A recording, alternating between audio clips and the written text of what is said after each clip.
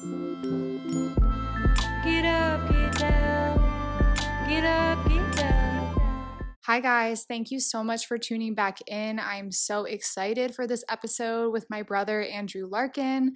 We dive into so many different things, and it's full of so much knowledge. And at the end, we have a little song for you.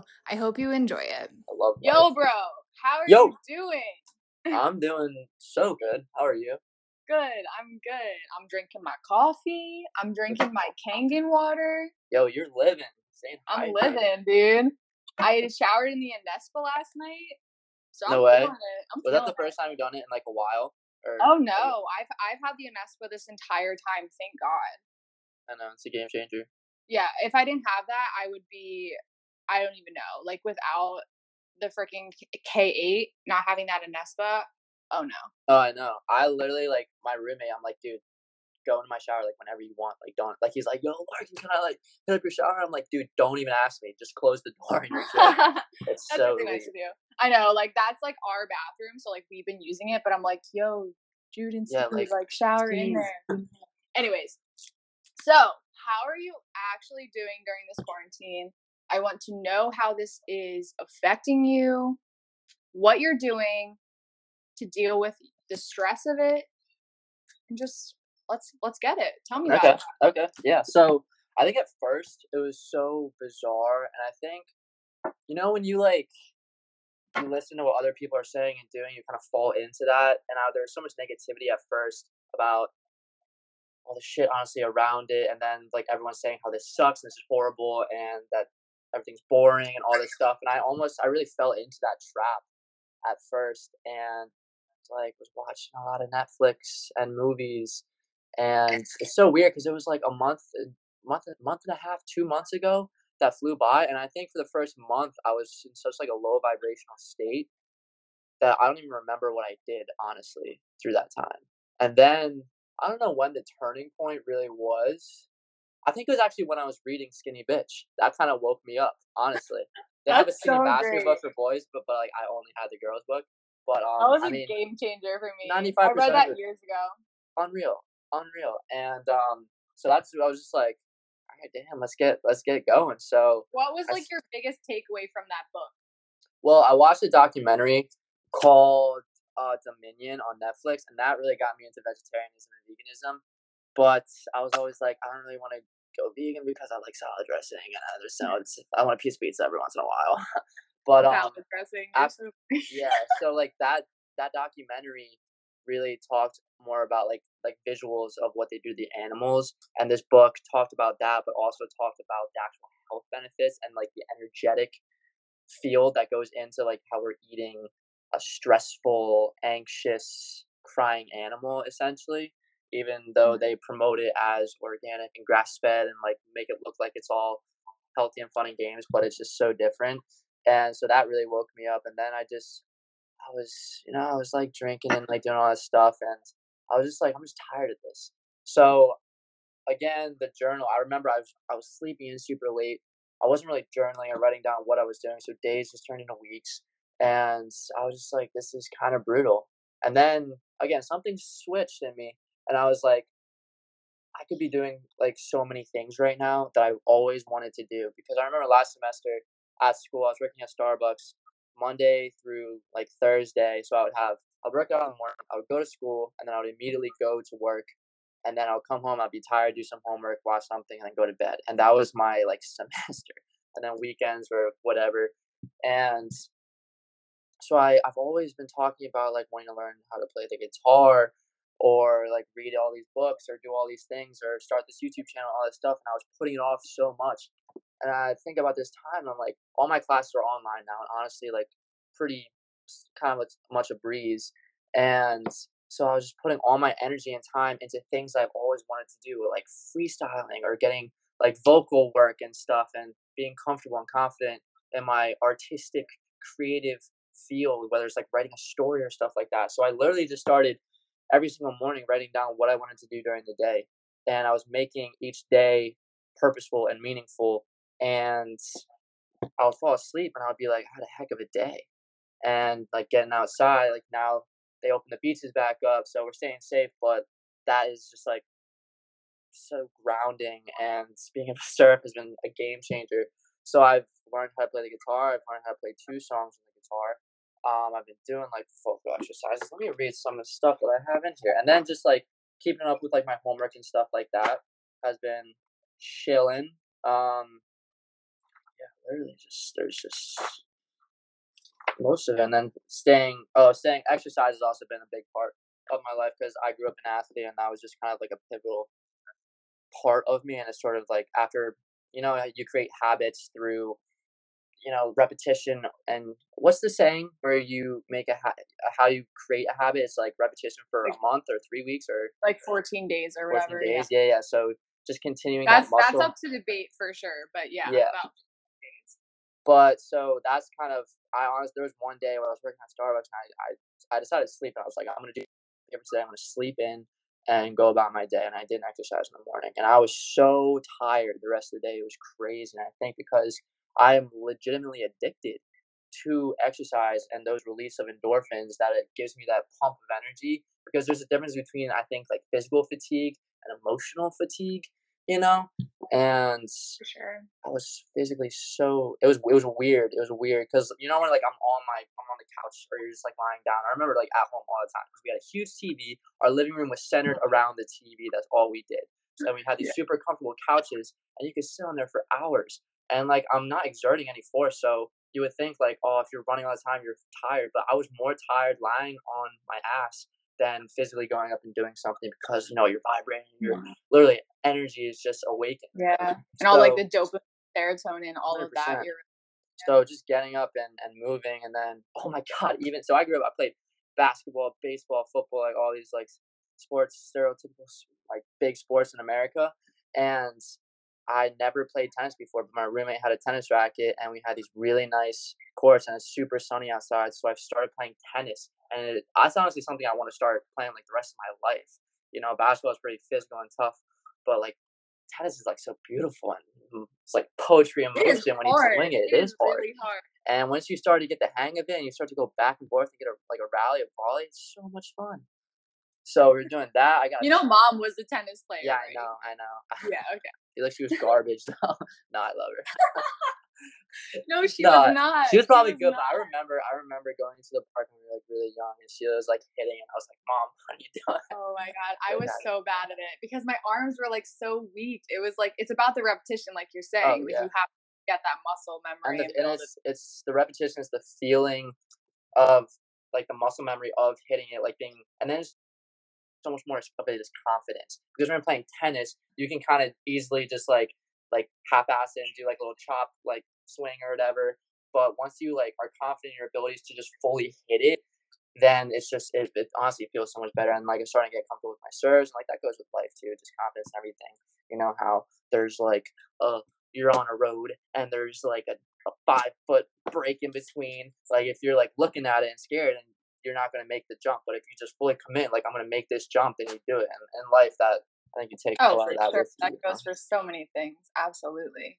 Yeah, so that's been really big. And then recently, the past like 2 weeks, I've been reading the book of The Power of the Now, and just paying so much attention to focusing on the now. And it's really beautiful, because now everything's like so slow, and we're really just everyone's bored. But like I hate the saying bored, because you're thinking about the future, you're thinking about the past, you're not actually present in the moment. Once you accept that is like the only time that actually exists, it's incredible. Like I was reading a quote today about someone talking about the difference between waiting and like being bored, and waiting and being almost enlightened in like that moment. There's like a lot of beauty in it, and it's just a different change in perspective has made this experience honestly really helpful and worthwhile. And just I've been planning like goals and manifesting, like writing down words of you love affirmations. Affirmations are so powerful in so many different ways, and that's just I've been pretty much what I've been up to, just trying to do new things every single day, explore and have fun. What about you, huh? Yeah, I wanted to ask a question about the affirmations, because cut me off like halfway through when I'm talking about something. Oh, no. I want you to keep going, but I'm just curious because I know we've talked about this, and I know this is kind of a controversial topic, but with, the whole like spiritual world, or just like this awakened, more enlightened state that a lot of people are now in. And it's a lot more prevalent now, like courses, yoga, meditation, all of that. With a lot of the people that are doing this, you know, they tend to be women, and their audiences tend to be women. But, you know, there are a lot of men in this world. So, you know, there's not a lot of focus on enlightening men, or, you know, enlightening that masculine side of a female. All of us have feminine and masculine sides of ourselves. So merging those together to a true equality, unity, we need to work on the masculine and the feminine. So for you, that's why I love talking to you, because I'm so in my masculine. So I feel like that's why we like get along and see a lot of things in the same way. So my question for you is, with these affirmations, what do those affirmations look like for you? Like, you can tell me 1, you can tell me 5, like what resonates with you, Yeah, so you know, on a daily basis. Some of the things about affirmations is like you're wanting in the now for like the future. So you're saying, I am open to abundance or anything like that. If you are like really like want to manifest money into your life, that's one option. For me, I think it's interesting and changing. I forget who I was talking to about this, but instead of saying like I will or I want, saying I am, and putting it in the present, like going back to that state of being in the presence. And recently I've been on this huge journey with my eczema, and the Kangen water has been helping a lot with that. But I feel like it's because I've been putting so much shit in my body for 22 years, you know? It takes a long time to really get it all out. And recently, one of my manifestation or affirmations have been, my eczema is healed. I would write it down like 3 or 4 times a day, and like physically write it down, put it in my subconscious. My eczema is healed. And I was on the journey, and like some days it's so good, and then some days like gets really bad. I start itching again. Like there was a point where it was bleeding to the extent, and it was brutal. And recently, it's crazy, but like as I've been saying that, I've noticed it's been improving like a little bit more. I haven't been itching it as much, and it really has come such a long way. Oh my goodness, it's like putting that intention into that. Yeah, I'm putting it in the now, not saying I will heal, like it is healed. Yeah, and I think going off of that, it's something with like the lightning process, with like that type of stuff, is saying, you know, I don't have eczema, or like I am suffering from eczema, or something like that, rather than, you know, putting it onto you. Okay. Yeah, totally. You know? I love that.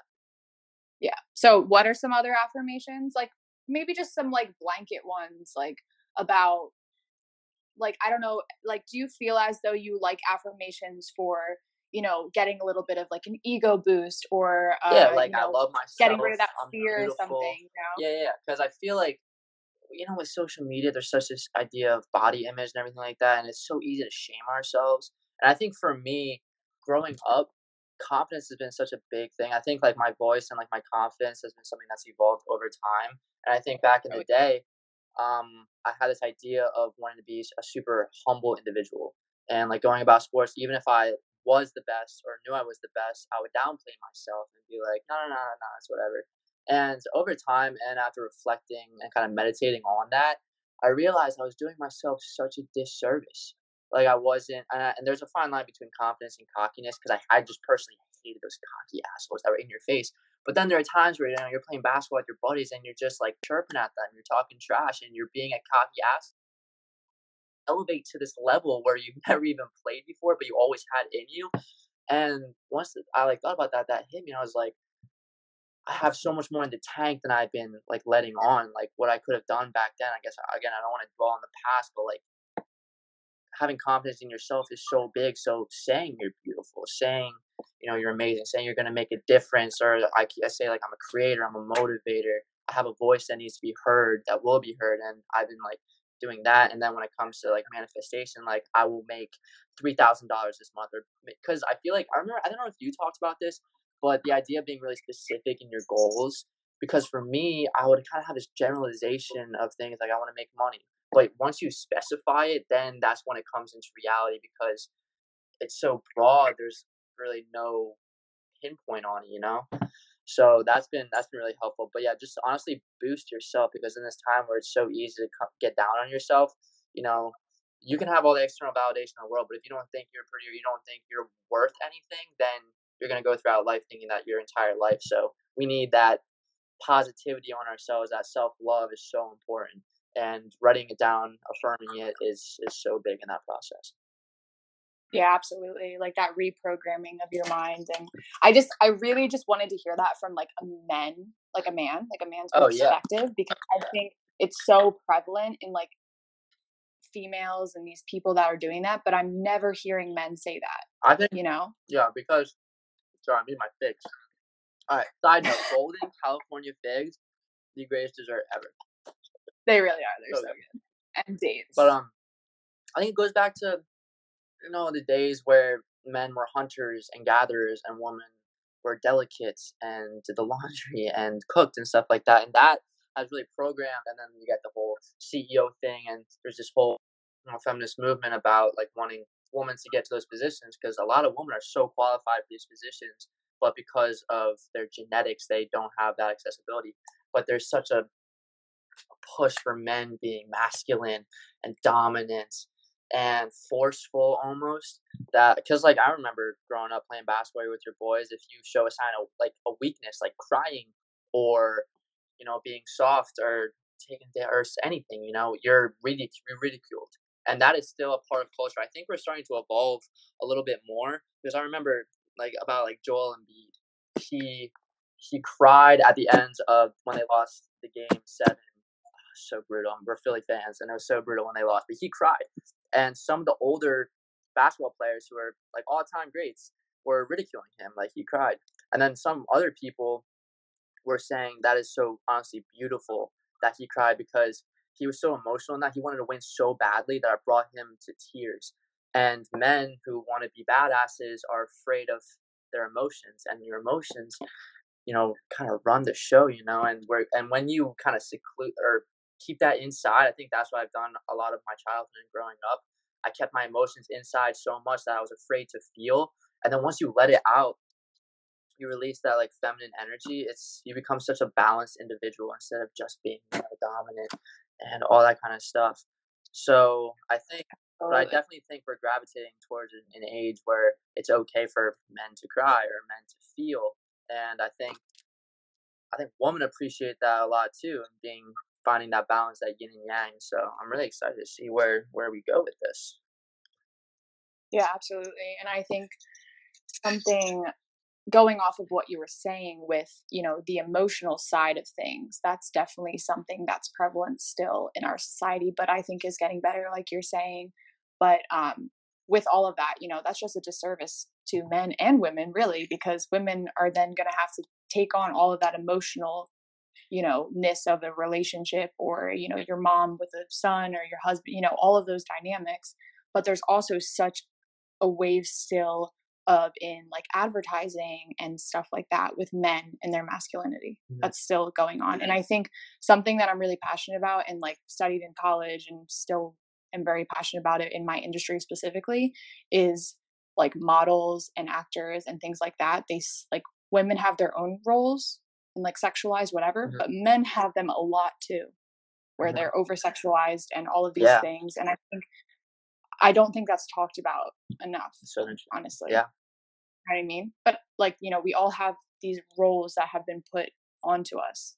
And I think we're definitely, you know, pulling those pieces apart and starting to go in a different direction with that. I think it's so beautiful, like you looking at it like from the male's perspective, and then me looking at it from the female perspective, and just realizing how stereotypes and not stereotypes, but generalizations have become such a implemented part on our society. Like even thinking about, like if I think about Europe or things going on in Africa or Asia, I am the only, like if I hear something and I've learned about it one time, then that's all I associate that entire state or country with, when in reality it's so untrue, it's unreal.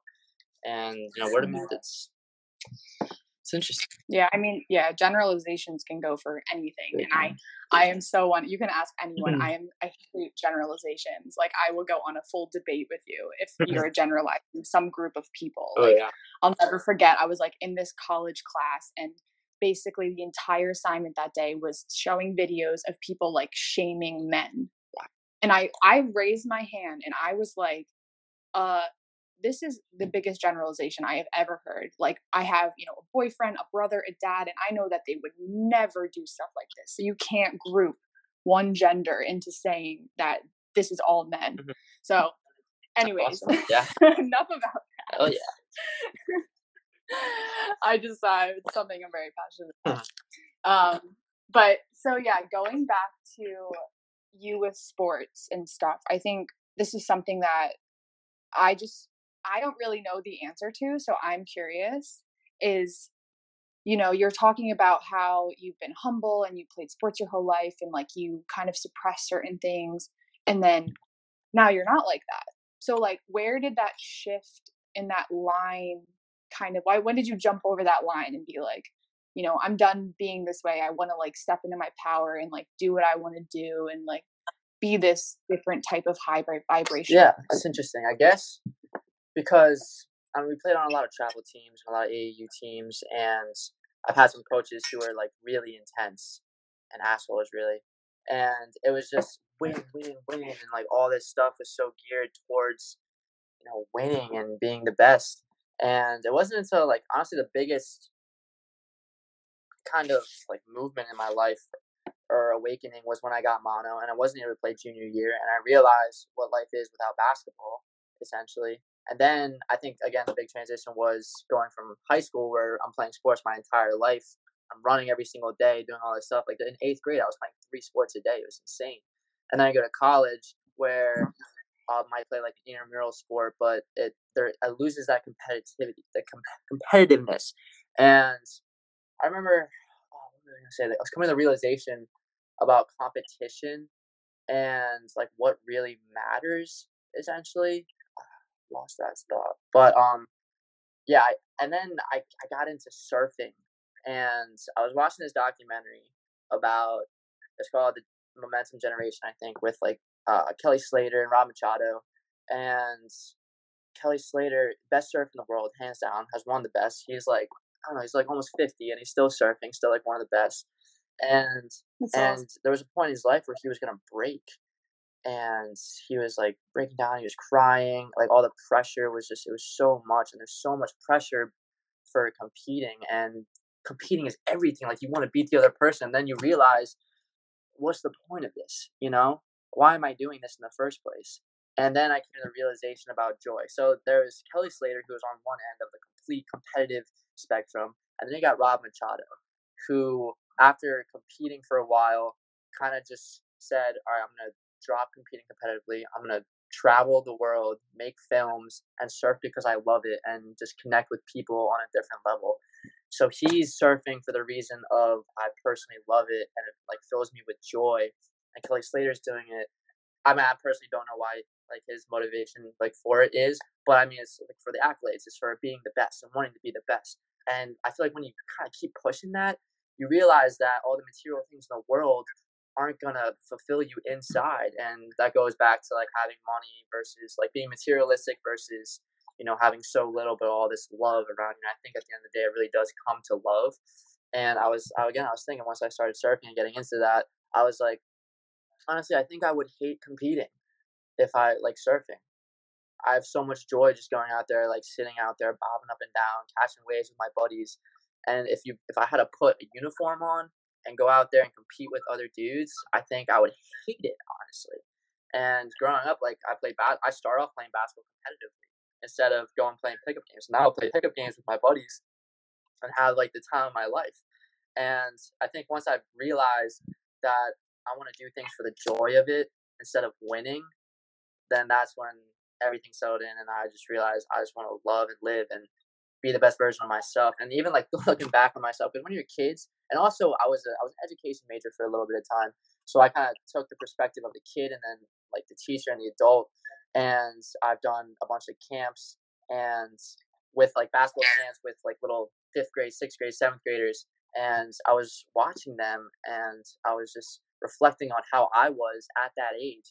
And these kids, they're greedy, they want to win, they're like crying whenever nothing, like things don't go their way. or they want it, like all this stuff. And I'm like, oh my God, this is so annoying. And then I think back, I'm like, I was exactly like that kid. I wanted to win everything. I cheated to win, like that was the only thing that mattered. And even like going back to like playing Candyland or like Life, I physically remember cheating in Life. Why, We're all so competitive though, our whole family. And then there was a time where we were at the beach and we were playing Life. Again, pretty simple rules. I don't even remember what exactly happened, but he kind of just like, he was going back with like our cousin, and then he was just like, all right, I don't want to do this anymore, and just like gave up with it, and when you're like compete, like I would rather lose drastically, like epically lose, and have so much fun than compete, be an asshole, cheat, and win. Like there's no joy in that, And I feel like I think a lot of reflection has been really helpful in that, and like how I was and how I want to be. I think that's just been the biggest turning point in it, and it's all attention, perception, everything. Yeah. So when do you think that change happened? Like what year? Oh gosh. Honestly, this is so corny, but honestly, I'm like, if someone asked me my life story, how am I gonna tell it? And I've recited this a lot, so I've practiced this a lot. But remember we were gonna go to Costa Rica and Panama. So the only time we've ever been, or me personally, have ever been outside the country is on a cruise to the Bahamas. If you've ever been on a cruise, you port, you land, you're there for a few hours, and you leave. So I never really got to soak in the culture or anything like that. It was so beautiful, so amazing, but it wasn't. I wanted to go to travel to see how other people live and feel the energy there. And we were packing up to go to Costa Rica, and I remember Mom telling me, like, it's like she had this whole chart of like where your energy is, or like where you want to be, right? And I think Costa Rica was one of them. She's like, Ants, this trip's gonna change your life. And I'm like, okay, Mom, thank you, have a nice day.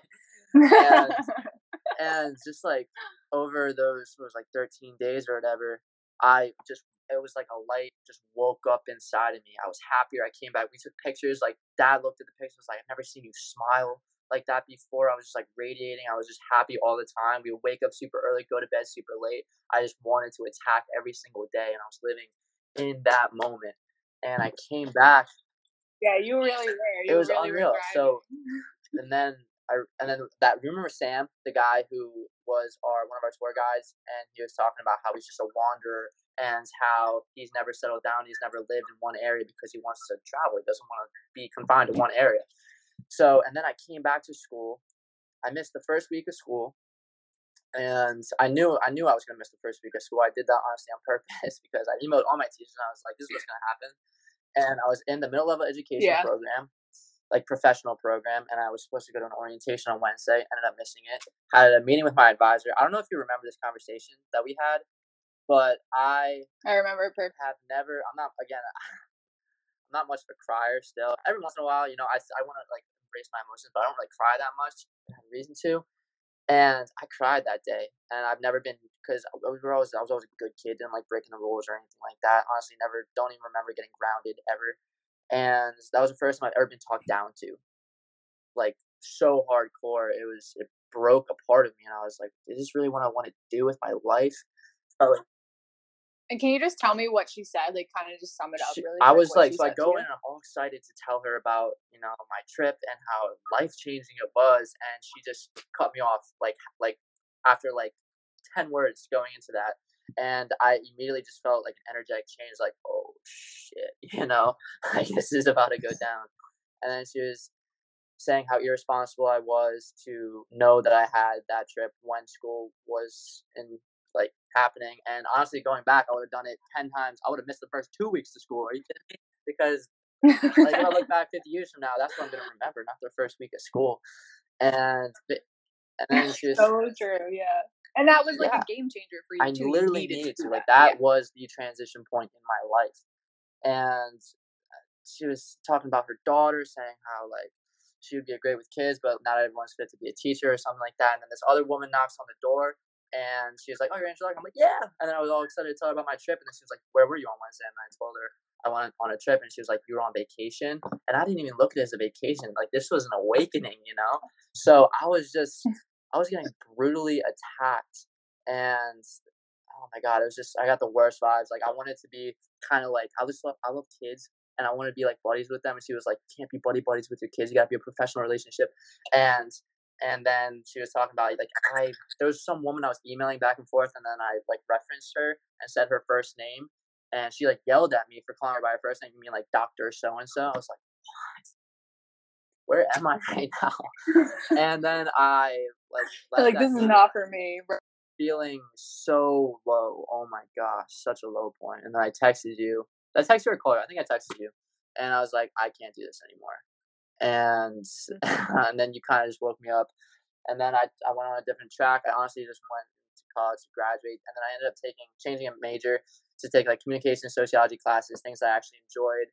And the next semester or year and a half, I've been taking classes that I love, and I've just been it was like that moment once I made that change. It was such a brutal like 2 week span. There was just one professor that I had the first day of class. It was like the worst encounter ever, and then I got like a 50 on the first assignment. I started off with like a 40 in the class, and I ended up with like a B plus. And like I like told him like I'm gonna get myself back up.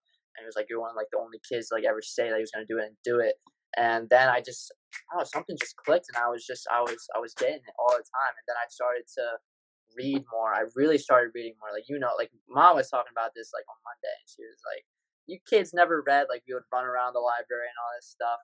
And I would always watch the movies. I love the movies. And then once you read the books, you really realize how much better the books are than the movies. And it's totally. But it's about finding the right books that you exactly. Like. Exactly. Yeah. And when you're reading a book, people say like books changed my life and everything. And it's not necessarily just the words. Like anyone can put words on a page, but it's you applying that, and then it changes your perception to something new. And then you look at life in a completely different way, and that's your new reality. And that's kind of what happened to me. And then I started getting into more yoga and meditation and just being in touch with nature, because we've honestly always been attached to that. I feel like Mom always said we were awakened and always opened us up to that. But throughout my life, I've really realized this. Like you can give a horse, what is a horse? An elephant water, but you can't make him drink it. Is it a horse or an elephant? I don't know. But yeah, so honestly, like you can't really change people. You can just kind of inspire and motivate them to see the light, really. And once you start living like your best vibrational self, then you attract other people to want to feel as good as you do. And that's once I started applying things and started feeling good a lot more, I was like, why would I ever go back? So now things are changing, and I'm just evolving to new experiences and new feelings and just being present. And it's been pretty amazing. And I was talking to Mom about this. She's like, because I feel like you're always like, I wish I learned this like 5 years ago or whatever. But like, I'm like 22 years old. Like you're 24. 24. 24. Like we're so young right now, and being open up to that is pretty amazing. Like, we got a long life ahead of us. So I don't know, it's pretty cool. But definitely that Costa Rica trip, just the energy there was different. And I remember walking on campus the first day. I was so excited. I had the jitters. It was like Friday. I just dropped you off at the airport, and I went to school. All my shit was in the car, and I'm like walking. I'm like, yeah, first day of school. And I get there, and once I start seeing people, my energy was like, like straight up. I saw everyone on their phones, and I was like, wow, we're back to this. We're back, and this is how it's always been. So it's crazy how when you're at that such a high state, and then you realize how low you've always been, you're like, shit. And that woke me up too. And I was one of those people 100%, like throughout my entire childhood and life and stuff. So yeah, for sure.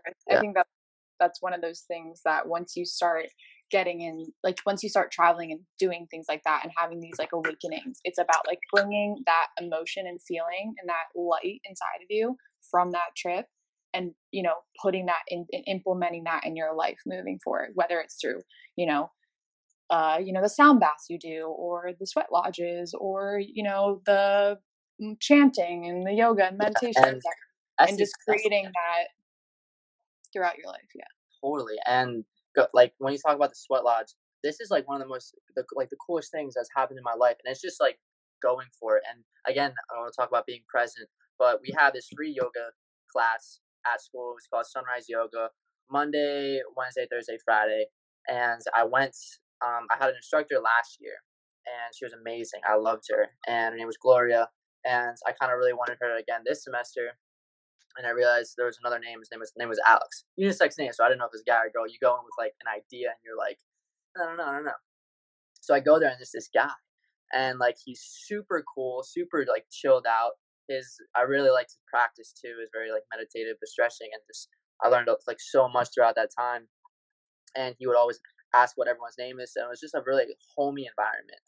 And then just like after I would go like 2 to 3 times a week. And then he had practices on Sundays at this park under an oak tree. So I started just going to that. And little did I know, I started to form this relationship with my yoga instructor. I ended up getting his number, and he's like the nicest, coolest dude ever. And he introduced me to this sweat lodge. And like he would call me now, like to go on like a jog or something like that.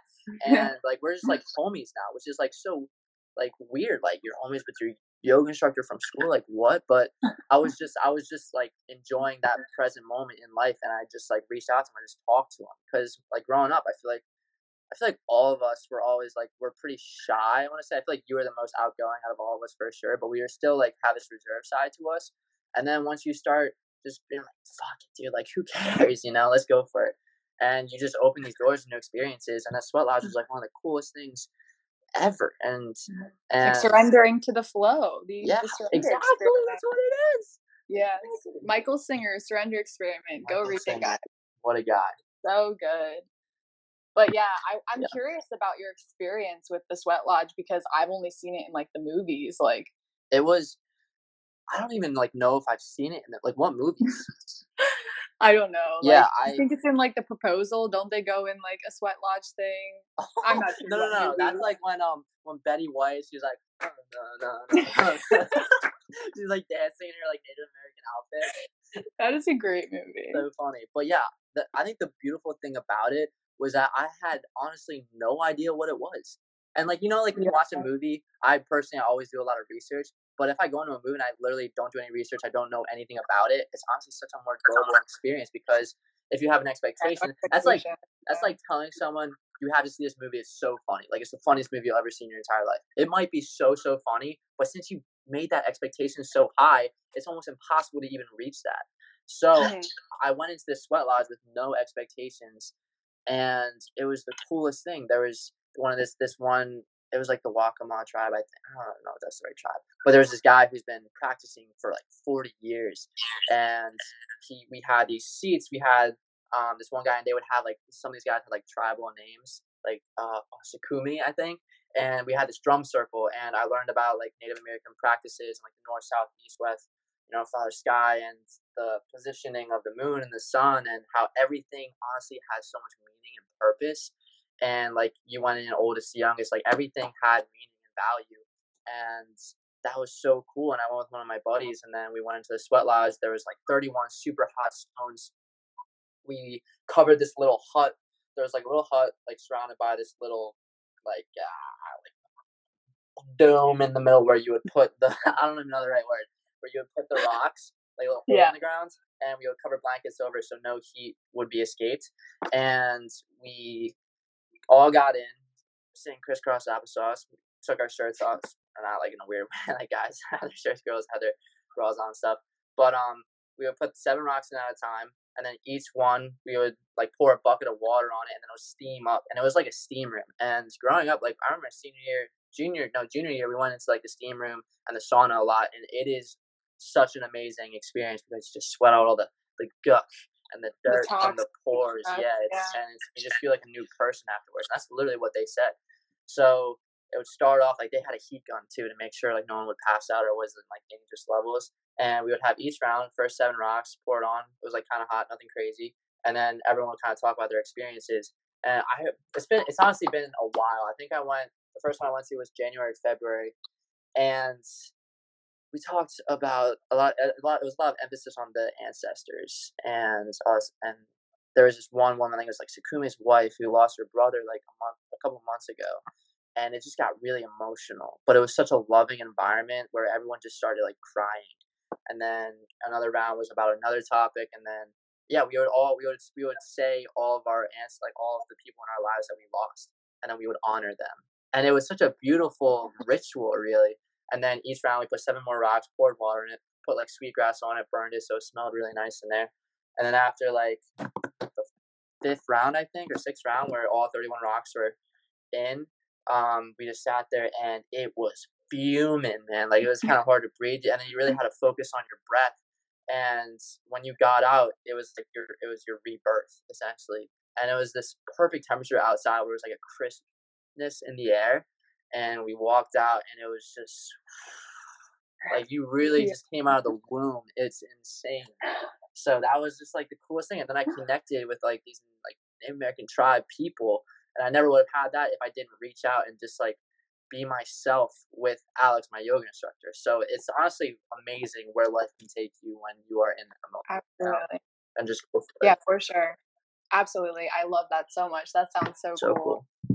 And for me, in my experience, and clearly it sounds the same for you, and I think this happens to a lot of people, is that, you know, there's 2 parts of this where, okay, you're living in this specific type of life where maybe you're not being your full self and you're not being clear about your messages and what you want. So these people keep coming to your life that just like aren't aligning with you. And you're just like, why am I surrounded by all these shitty people? Or like, not that they're shitty, but they're just not aligning with you. But then once you get really clear about what you actually want and what you care about and all of these things, people just start flowing into your life that are meant to be in your life. So, you know, once you had that shift, then it was like one after another, just these things kept coming into your life, and, you know, all lined up to work out at the time it was supposed to work out. So that's awesome. It's the energetic vortex. Have you listened to Abraham Hicks?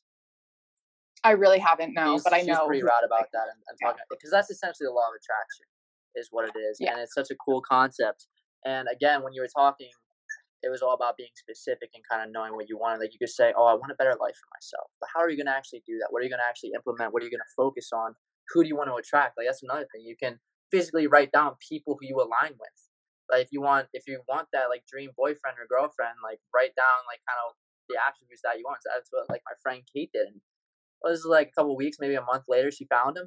It was like the perfect guy. And it's funny how that works. But once you realize that everything in life is energy, like inanimate objects, everything of matter and everything is physically moving and has an energetic frequency, then you want to vibe, and then your vibrations attract what you want, and it's crazy. Oh, absolutely. And yeah, like I've had incredible experience with like law of attraction and stuff like that. And like, I know you're bringing it up. I talk about the specifics of it. And about maybe 3 years ago, I read You Are a Badass by Brene. Oh my gosh, I think that's what it's by, right? I have that book. You have it? I was reading. I got 2 books. Oh, what was the first book? I don't even remember. But I got 2 books, and that was one of them. And I gifted it to a friend. And I think she finished reading it, so I gotta read that, get that book back. But that is on like my next list. I'm almost there. I'm excited. And I'm not sure how like targeted it is for like men, like, because the language might be very feminine based. I don't know, but it's basically like Abraham Hicks. Like, it's the same general idea. But anyways, the book just empowered the shit out of me to be like, I need to stand up for myself, and I need to do what's best for me, and I need to get clear about what I want. And there was like really great examples in the book where like she had a friend that like, you know, wanted to buy this house, but she didn't have the money for it. She didn't know really where she wanted to be. And then she got really clear about like, I want to spend literally this amount to the cent. This is exactly where I want it to be. This is what I wanted to have. And it like just showed up in her life like a couple weeks later. And then she had an experience of like, you know, she had this beater car, and she kept like putting it off because she, you know, she was putting herself like lower where, oh, my business isn't making a lot of money. I'm not going to be able to afford a nice car. I can't fix this car. Where she got to a point of where her car was like water was leaking into it. Like, she had no choice. She had to get another car. So she went to the like dealership, and she, you know, she was in like a Kia or something. And she was like, well, yeah, this is like a nice car. I can afford this. And then she went in an Audi and was like, oh, I feel so good in this car. Like, this resonates with me so much more. Like, I want this. And she ended up buying the Audi or leasing it, whatever she did. And then her business just excelled like crazy because she put herself in that frequency of like, I can afford this because I'm abundant, and this is what my business is going to look like, and stuff like that. So, you know, once you create that mindset for in that frequency and getting clear on what you want, like, you're unstoppable at that point. Really? You know? That's an amazing story. That's like, because you remember mom, like growing up, she would always say, you know, money is energy. and like mom and dad have such a different like kind of perspective on it. He'll like look at different stores and try to get the cheapest price for it and everything like that. And mom would just spend and spend and spend and all this. And right, because she was looking at it as like exactly, an energy and then exchange. she would always say she would just get like some random check in the mail or something like that, and that's how she lives her life, just a free state. Because honestly, like if you go into a store and you're like, I don't care about the price, I'm just gonna go. That feeling honestly is so empowering and feels so good. And then again, like you said, you put yourself in the vortex, and then things start attracting and things start clicking, and there's not that lack mindset essentially. Yeah, and I think you have to be a little clear about, okay, you can't overspend your means. Obviously, you have to be like practical about it, but it definitely is like things that like affirmations. I always talk about, one of the good ones that I always hear about like money mindset and stuff is like when you swipe your credit card or you pay with cash, you say there's more where that came from, or like I I'm like that. so grateful that I have the money to buy this, and like say you have your dog got sick or something and you need to bring him to the vet and you have to pay $1,000. Instead of being like, oh, I really don't have this money, I don't know what I'm going to do, be like, I am so grateful that I had this money to help the animal that I love or something. And that's in terms of anything, and just looking at in like a more positive, and that money will come back to you, in whatever way it is, it will come back to you. So yeah, and back to like the law of attraction and stuff like that, like in my experience, like I'm going to talk about this tenfold in another episode, but I had a lot of change in my life, and I moved somewhere and I kept attracting all these people that were not aligning with me. And I was like, how am I going to find my people in this new city? Like I'm not having any success, yada, yada. And then I did all of this inner work and got really clear about the type of people I wanted to be around. And I did exactly what you said. And I was like, I want my friends to be X, Y, Z, all of these things. And those people just kept flowing into my life. And now I have this whole group of friends. So, I was having this block and I wasn't voicing what I really cared about. So like, of course I wasn't going to be attracting people that aligned with me because no one knew what I was about, like I was lying to myself and everybody else. So that's so honestly so true, because I can't tell you how many times I would buy something and be like, fuck, why am I doing this? This hurts. Like, and then I would like physically, like my mentality would lead to like a physical hurt. And I read this. I forget the name of the book, but I think it was mom's friend wrote this book, and she was talking about the energy of eating and how if you're eating a food that's like kind of unhealthy, let's talk about a cheeseburger, for example, and you're trying to eat really healthy, cheeseburger is not the best thing in the world, but you eat it and you enjoy every single bite of it, and you're like, oh my god, this is the best cheeseburger of my life. There's like, she had like a number scale or something, and it was actually healthier for her to eat it with the intention of loving it than eating something that might be healthy but with a negative energetic exchange with it. Like you eat a salad and like, I hate this. This is the grossest thing ever. It's like, actually, I don't know if I talk about this all the time. Yeah, I totally know. And I was watching. Have you ever seen Into the Wild? Like the coolest thing.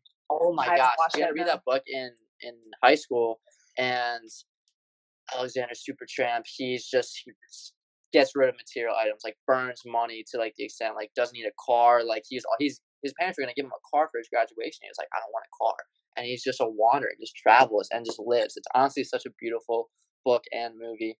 And there's this one scene where he's eating an apple, and he's just looking at the apple, and he eats the apple, and he's like, I love you. Like you're amazing. You're the best apple I've ever had. You're juicy, you're red, like flavorful, all this stuff. And he's speaking with this apple frequency, and it's so beautiful. And it's going back to that energy, how everything really is alive. No, I talk about this all the time, where like, you should just enjoy that, brownie or something. If you're eating healthy most of the time, you should enjoy what, that cheat day or whatever. Like there's no need to be negative about it, and create that physical emotional response to it. And it's like what you were talking about on your story the other day with the strawberries, like being in the moment with your so food much and better. being like, oh, this is so good. Like, yeah, because so like often now we eat in front of the TV or a computer, we're working and eating, or on our phones, where like you don't really, you eat and you're like, where did all my food that go? is the Like, epitome I'm of me. done. And I still do Yeah. that sometimes, and I Yeah. hate it because it upsets my stomach, first of all. Me And then I remember being with like my basketball buddies, and it was like a competition as to who could eat the fastest. Like, guys, what are we doing here? And then once you once you eat really fast and then you're done, you kind of want more. You want more. And then I realized once you slow down, because I think once you like stop eating or once you're full, your mind doesn't think you're full until like 20 minutes afterwards. So I cannot how many times I have been bloated and like unable to move after eating because I couldn't stop. I swear, I don't know. I blamed it on like OCD or something. I was like, I can't stop. And Right, yeah. in reality, I just needed to stop for 20 minutes, maybe drink some water or something, and then I was fine and felt great. And once I started doing that, my digestion's better, and I just genuinely feel better. So I've been reading this book called The Power of the Now. I've been really just loving it. It's been great. And there's this going back to how everything is alive. There's this one passage that I want to read. All right, it's The Power of the Now by Eckhart Tolle. Might have butchered his name. I'm sorry about that. Yeah, Eckhart Tolle. So it says, everything that exists has being, has God essence, has some degree of consciousness. Even a stone has rudimentary consciousness. Otherwise, it would not be, and its atoms and molecules would disperse. Everything is alive. The sun, the earth, the plants, animals, humans, all are expressions of consciousness in varying degrees, consciousness manifesting as forms. Drop the mic. That was Right? so good. So true. And I feel like there are people who are analytical, logical, and then people who are intuitive. And I feel like when you're channeling your intuition, you can feel, or when you focus on something, you can feel the energy. Like if you look at a tree, like how many times we've probably seen trees, but have you ever looked at a tree and you can see its aura? Like at a certain time of day. Honestly, no. I think if you're not looking at it, you're looking through it, right? And you can see its aura around it. You can see the energy around things when you're actually looking at it. Like we're honestly blind so many parts of the day. It's crazy and it's so sad, and we're so unopen to it. And there's so many people who are analytical and who need, like, it's like the scientist versus like the magician. Like people need science, people need facts, people need to physically see and for it to be true, versus the energetic field, like the etheric world, which is we physically cannot see with our naked eyes, but we can like feel with our energetic aura, essentially, and that's real. I just thought of that. That's the first time I thought about that. That was great. I love that. I was just talking to Mom about that yesterday, Really? honestly. It's so great. I love that so much. It's so interesting. I know. Going back a little bit, because I know you're so passionate about this, but going off of the Sweat Lodge. What? I'm excited about what you're going to say. I don't know. Going off of the Sweat Lodge, I know that you're obsessed with your morning routine. It's something that you love. So I'd really love to hear about your morning routine and your cold shower preach. Oh, I've preached this more in the past like 2 weeks than I have in my entire life. And it's funny because you say the word love, and I feel like at first I think it's just like learning a habit. It's really not something like I love or I want to do, or there are times where you want to sleep in, there are times you want to do it, and love is like an interesting word in that aspect, but it really is like the aftermath of doing the work in the moment in the morning, and then the feeling afterwards and how it makes the rest of your day. Yeah, I love it now. Like I'm obsessed with it. It is so vital because once you start to see results from it, because it's just like lifting weights. It's just like doing anything like that.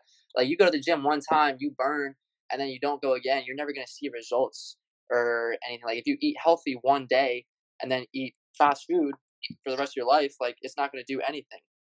So it's all about implementing it and then staying consistent with that. So when I started my morning routine ritual, it's just been, again, it was like that idea of how I didn't work out, I didn't wake up early, because I was waking up when I was in my like grind at like 6:30, going to the gym and then like breakfast and then go about my day. And when I didn't do that, I was so thrown off. It was insane. And I feel like now, especially when there's no structure really to a lot of things, it's so easy to lose sight of our morning routine, wake up late, and rush throughout our day, maybe grab a bagel or something, then go about it, and then we're just frantic the rest of our day, which is super unhealthy for us. So now I would like set an alarm, and I'll try to wake up relatively early. I'm honestly not.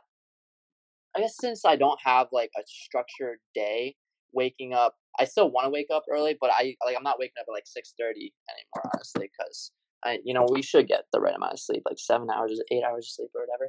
But you would wake up, I'll wake up, I would make my bed first thing in the morning, right there, bang.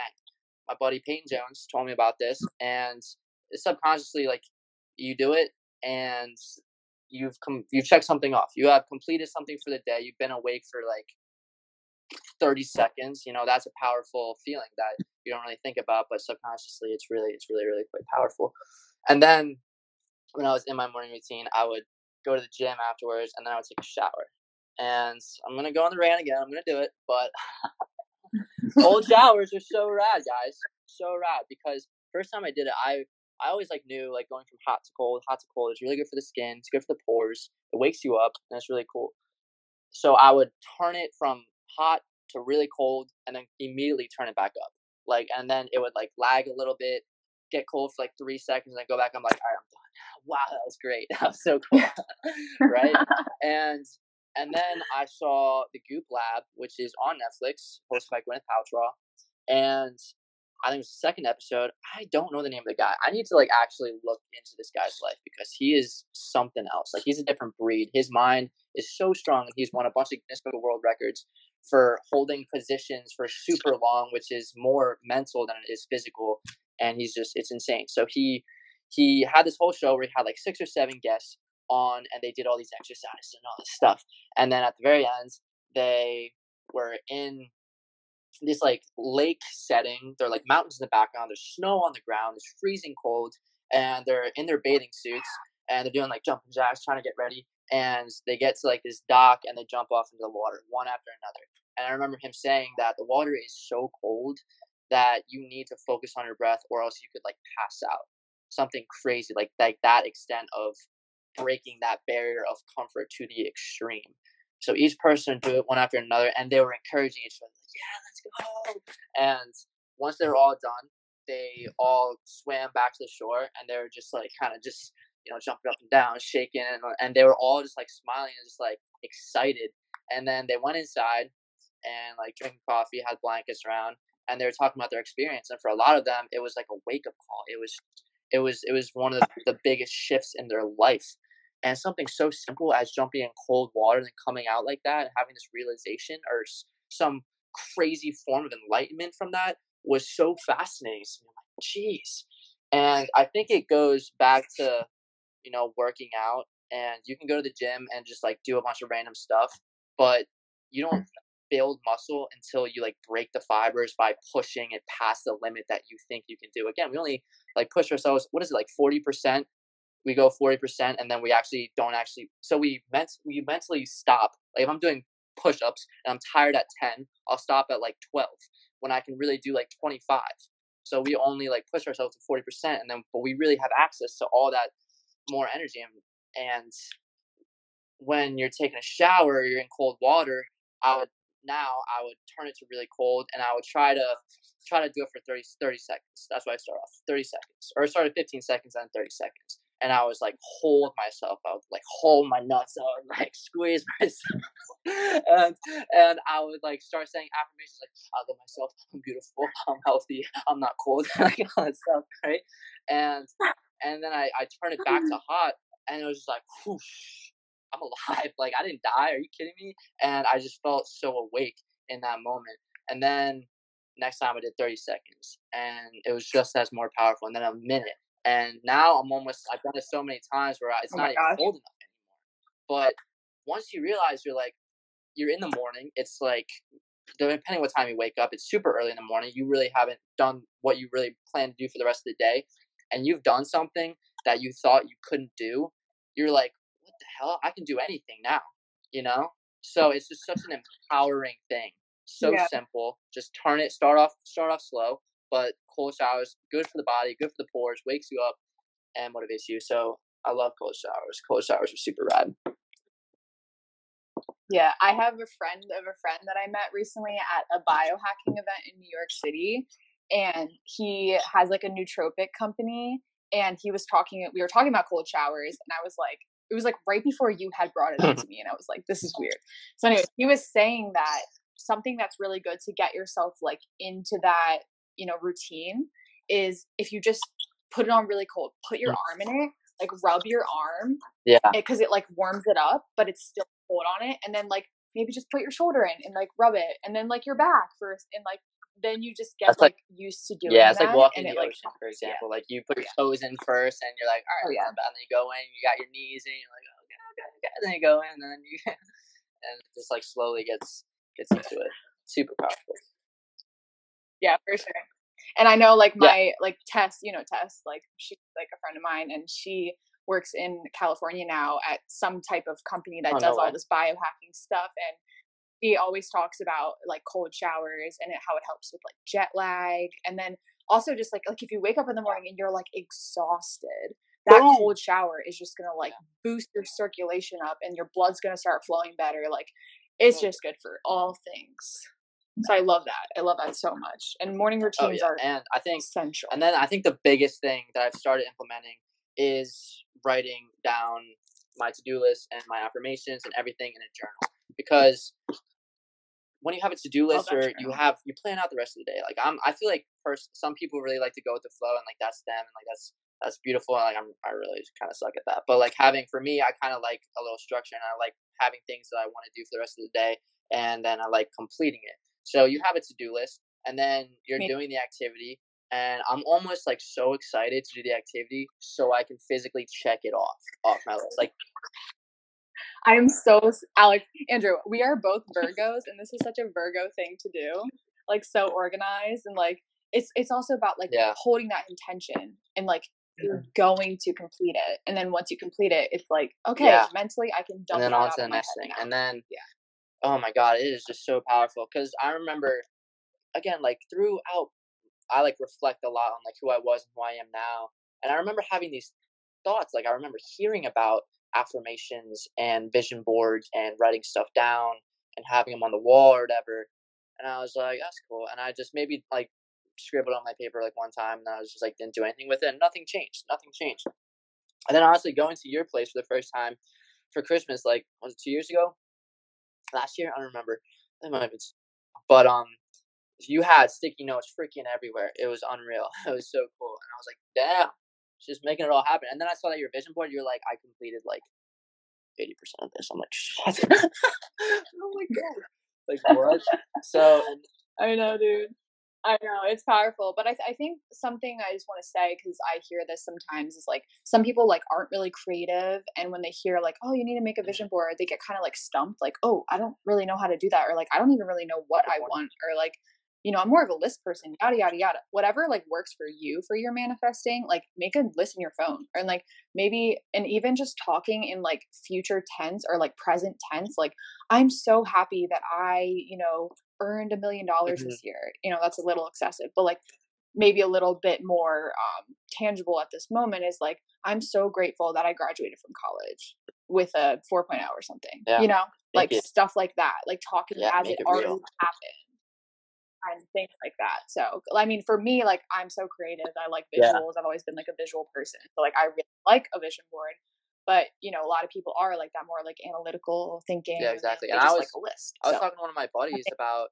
I was like, dude, because we grew up playing basketball and like all sports, and we party, we did all these things, we stereotypical jock dudes, and I was like, dude, like now that I've started like tap into like more creativity and art and painting and like all this stuff, I was like, dude, have you ever like thought about like doing something creative, like doing something artistic or anything like that? And he was like, don't take this the wrong way, but like you have that, I don't, and I feel like. That like I was thinking about that. It was dwelling on me for so long, and I feel like to a degree, some people naturally have a gift, have talent. Like some people can see it in their mind and then draw it, and it's like unreal.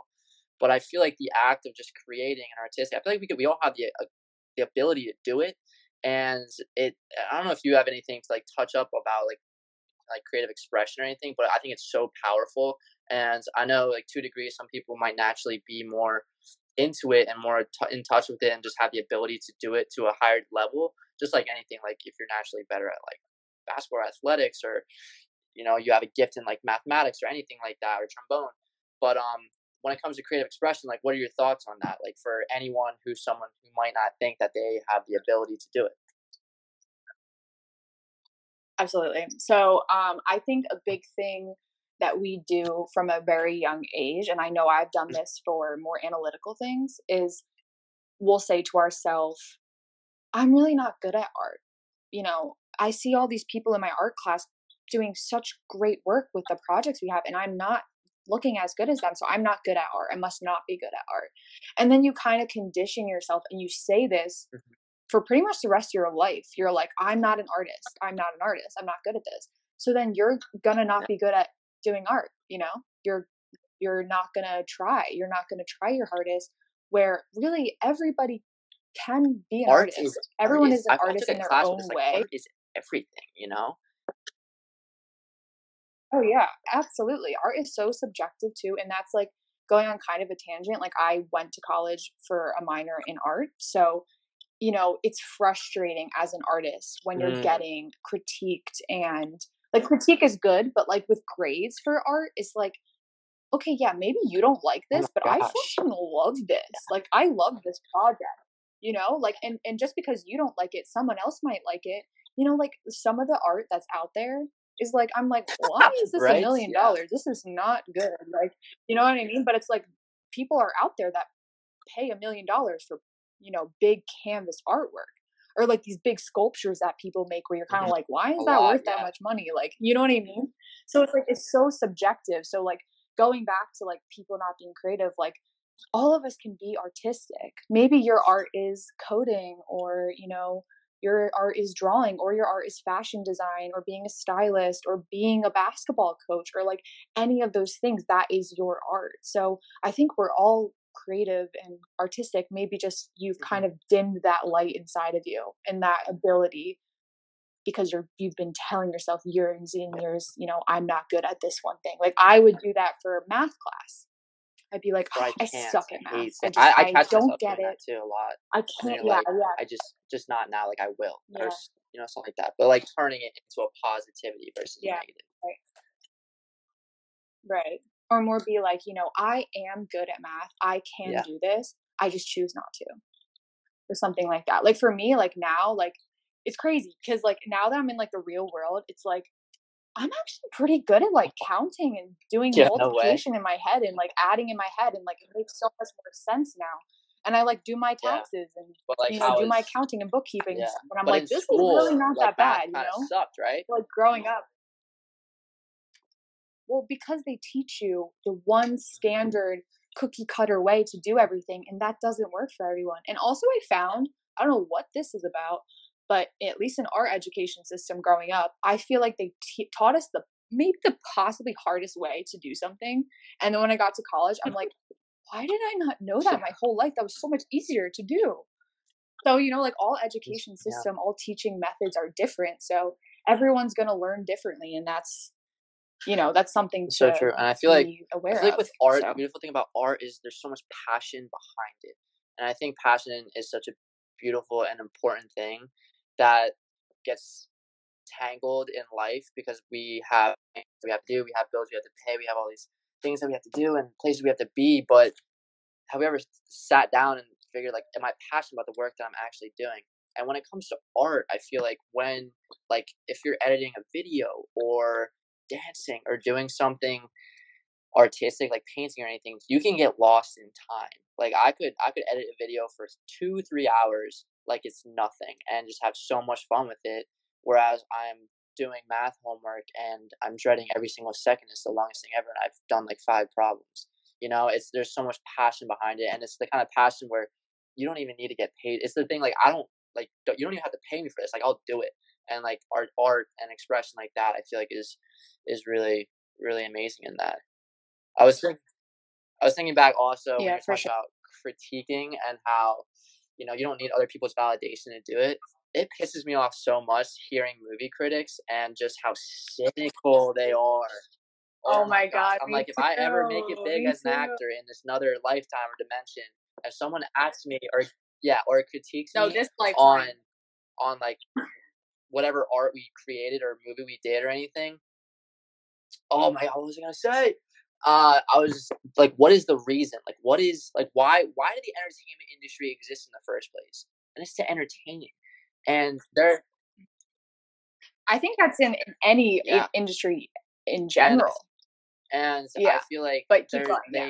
they want to make something bad about it. They want to ruin it. They want to say it doesn't meet the standard. They want to say the acting is bad, or like this, or like there's this like Outer Banks, that show. Like the kid's 27 years old in real life, and he's playing a 16-year-old kid, and you can totally say this is stupid because of that. Or like like you're watching a movie and this is something super unreal. It's like an amazing action movie. This thing's rocking my world. I'm on like cloud 22 and like shit's going crazy and I love it. But like this would never happen in real life. And then you have people who are like, this would never happen in real life, and it ruins the experience for all of us. But I feel like entertainment, if someone like asked me like something, like critiques me on something like that, I'm like, why do we make movies in the first place? And it's so we could bring a bunch of people, Right. friends, family together for 2 hours, forget about whatever shit's going on in life, and enjoy ourselves and the experience itself. And I feel like we're losing sight of that in a lot of artistic things when you're being critiqued, and honestly things in life whenever you're being critiqued, like playing basketball, you're critiquing, you're getting critiqued over everything, or so many things in life, and I hate that. But once you find that, it's the same thing as like competing, finding Absolutely. the joy versus finding the validation or anything like that. Absolutely. Going back to that, while we watch movies to like get out of our own shit, like that movies were actually created in the 20s during the Great Depression to get people out of their own like shit. theaters, like Yeah. Oh my and like gosh. Yeah, like an hour, 2 hours, you just are fantasizing about this other thing, like, and not I thinking saw the about movie. it's just Have you seen the movie Shakespeare in Love? It's fun. Rocked my freaking world. I'm taking No. a theater class and we're doing Shakespeare, so I'm like kind of getting into it. And I watched it and I was like, oh my god, Shakespeare's a freaking genius. And then it was back in the time where it was theater, and you didn't have phones, you didn't have technology, you didn't have anything. It was word of mouth. This guy would experience something and then get an idea, sprint to his house, write it down and like be in that moment forever, and just like it's the most beautiful concept ever, and it would just bring and like the final performance brought so many people together, and it was I loved it. I love it. I love the theater. That's awesome. Yeah, I was gonna say too with like the critiquing and stuff, where that can go for so many industries, like from your experience with that. But for me, it's like, oh my that gosh, goes for music. Like, why do people get so worked up about someone else's music? Like, then don't listen to the music. I don't know. And like for me, it's like I'm constantly on like these sets for these like companies shooting content of their clothes and stuff, and I've literally heard creative directors like looking at other people's photo shoots and being like, oh, they already did this before. Like, this is oversaturated. This doesn't look good. Yada yada yada. And it's just like, who cares? Like, just do what you want to do, and like let them do what they're doing. You know Isn't what I it mean? crazy? Just, I've thought about this before. How powerful music is on so many different levels. Like, it creates identities for other individuals. Like, this artist is doing it, like making music for themselves. Like Billie Eilish and her brother Phineas were like in the room creating music because they love doing it.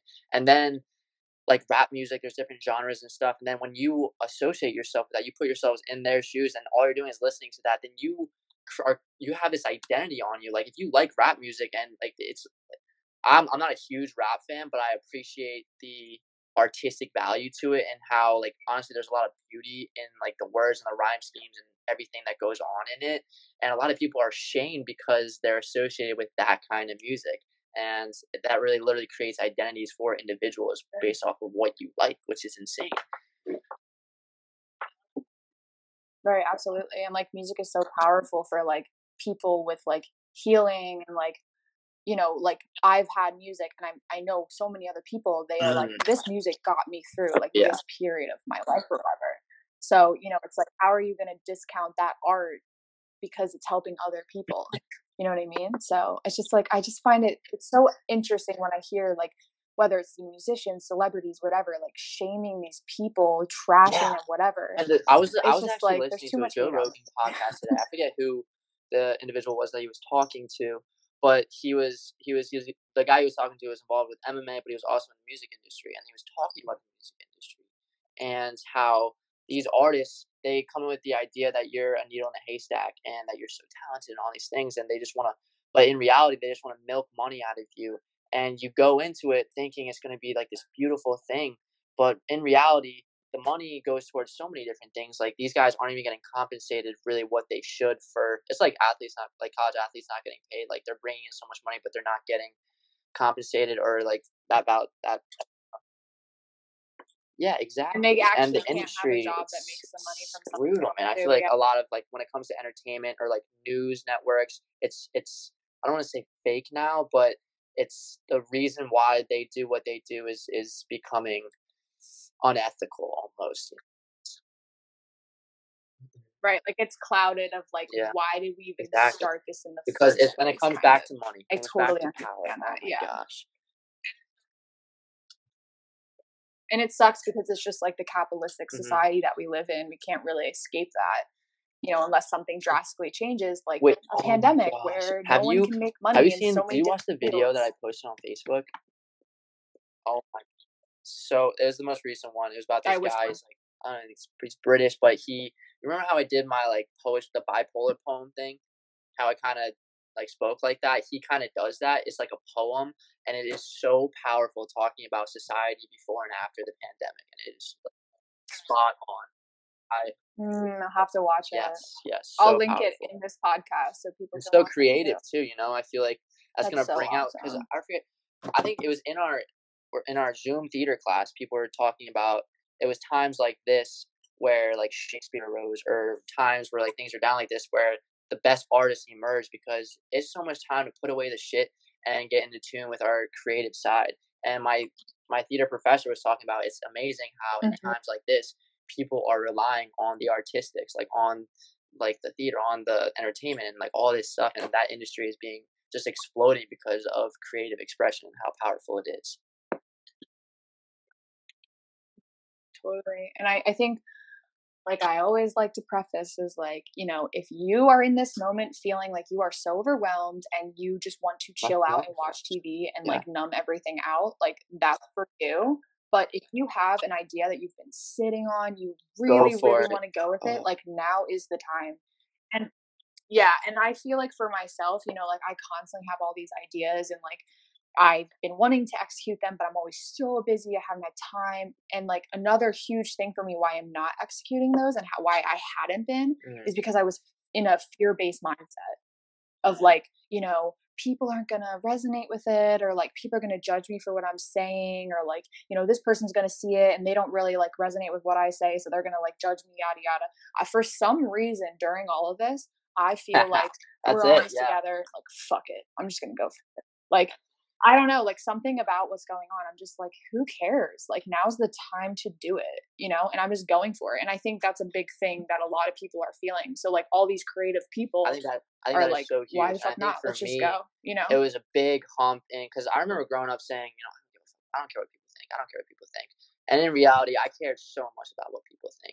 And I think now I'm starting to like I love this is so funny. I love necklaces. I was really getting into necklaces and like that surfer vibe kind of thing. And I wouldn't wear it during the school year, and I would only wear it during the summer, and I would call it my summer. That's because I was afraid other people like No like way. one time I think it was sophomore year. I went into like an open gym for basketball, and I wore like a tank top, and I wore my necklace, and I was like, "Yo, you a surfer, bro?" Like ridiculed for it, and like that kind of like hurt me. And now I'm starting to come into my own, and I'm starting. You realize how empowering it is to just wear that necklace, to dress crazy and have people stare at you, and to just own it. Like that is so powerful. And in this time, I'm like starting to like I've been posting a lot of Instagram stories, and sometimes they're like super long. I'm like, honestly, like, do I even want to share this?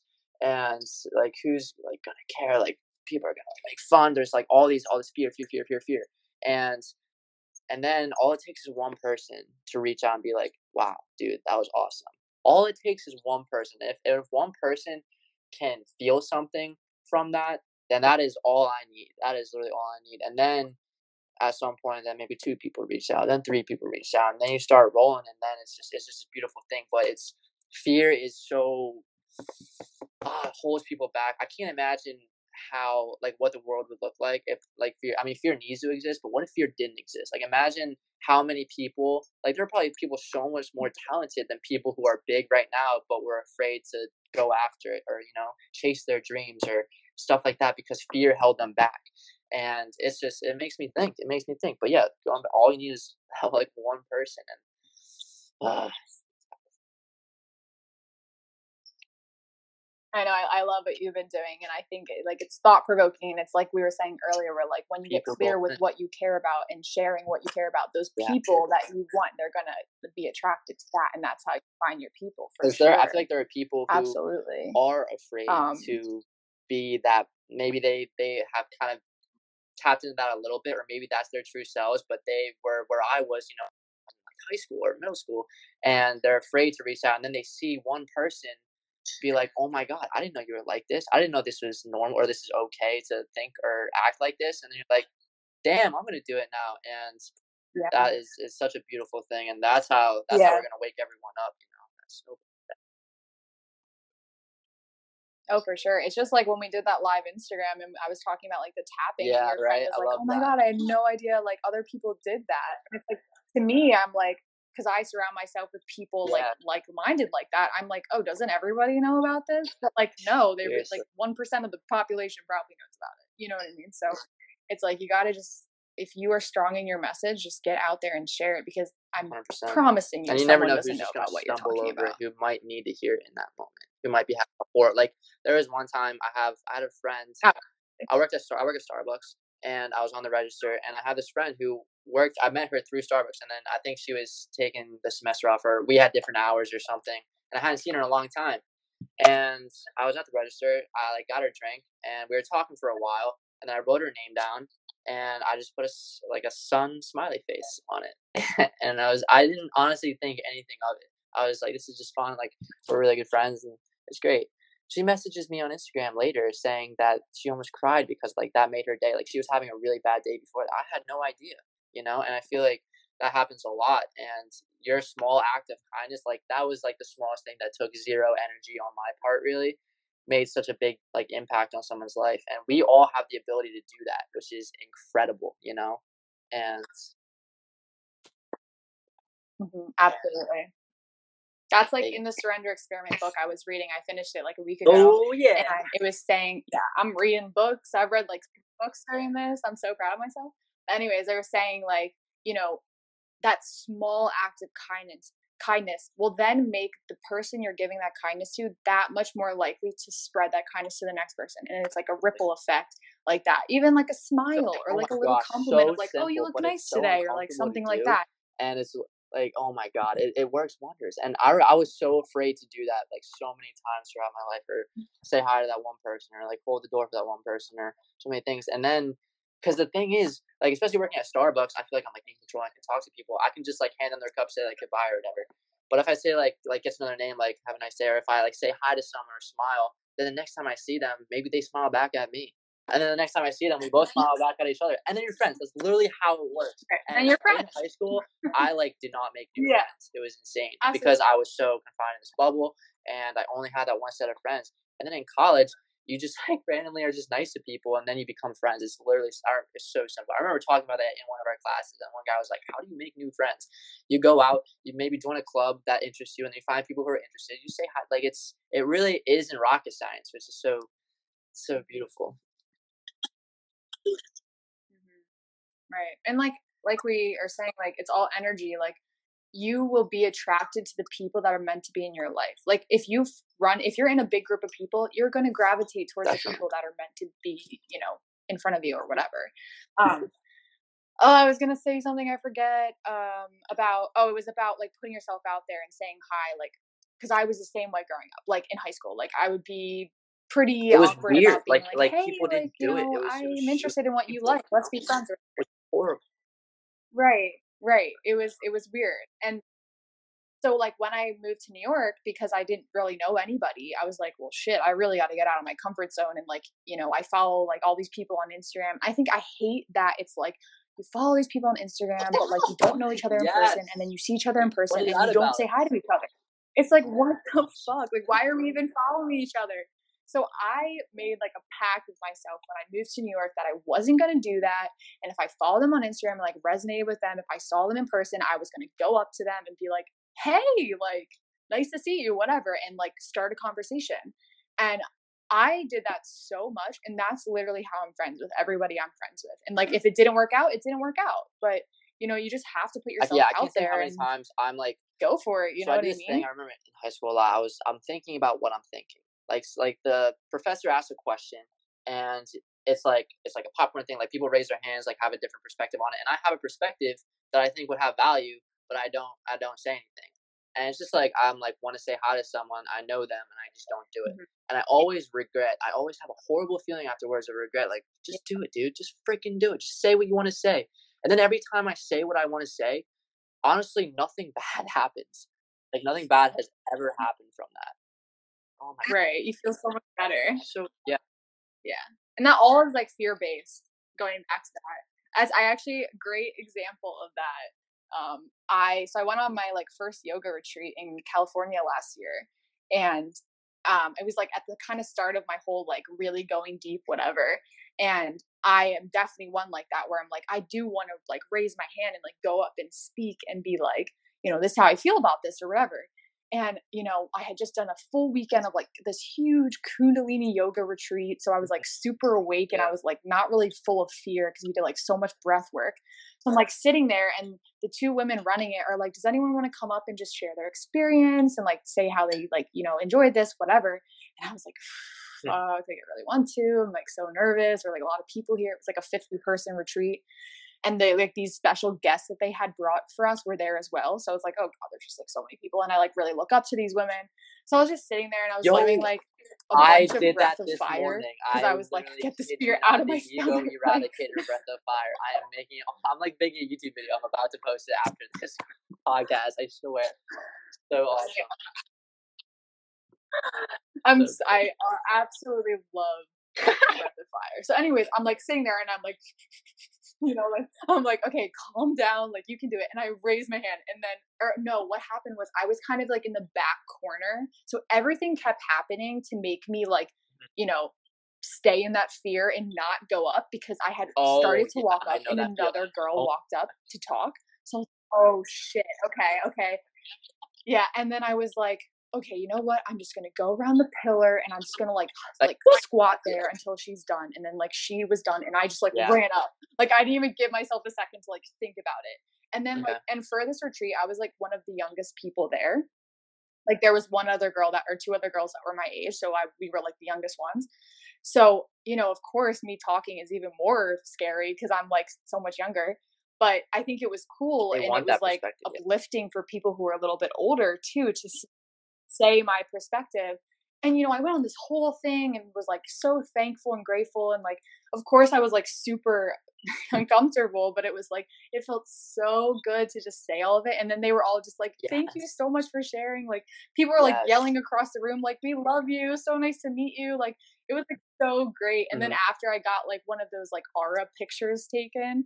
What? And my aura was literally like such an uncommon color that they don't even have it like on the chart because it like almost never comes up.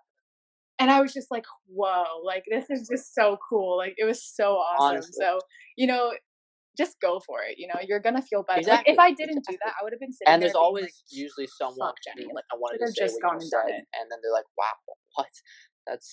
You felt that too? Exactly. Mm-hmm. And then like you going up might make someone else want to go up. And it's funny because growing up, like I was like more like the reserve guy, and then I would see people who are so outgoing, and I was like resentful of that. Like I was like so annoying, like you won't stop talking and all that stuff.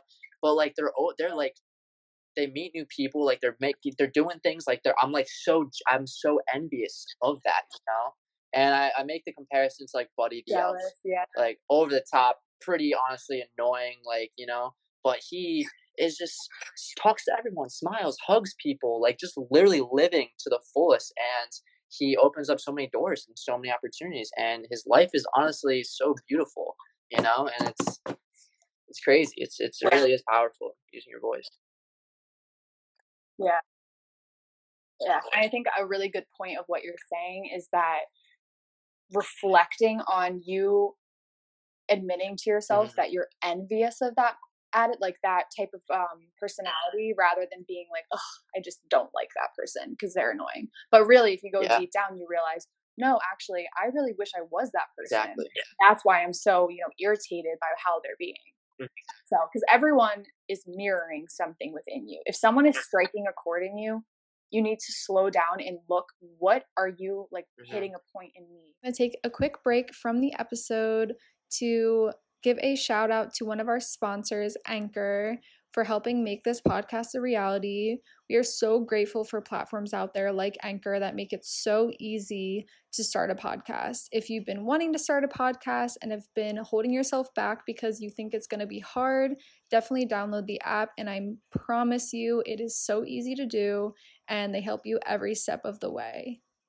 So really Hit me. quickly, I just wanted to ask you, what are you Oh my manifesting goodness. for All yourself right. right So now? right now, I definitely want to manifest because it's it's hard for me right now trying life in a way where because I always like growing up I wanted to be like famous. I want to be like have like people look at me and like know who I am everywhere I go. And I went to like Flowers by Priscilla and I picked up flowers. She's like, you're gonna be a celebrity someday. I'm like, thanks.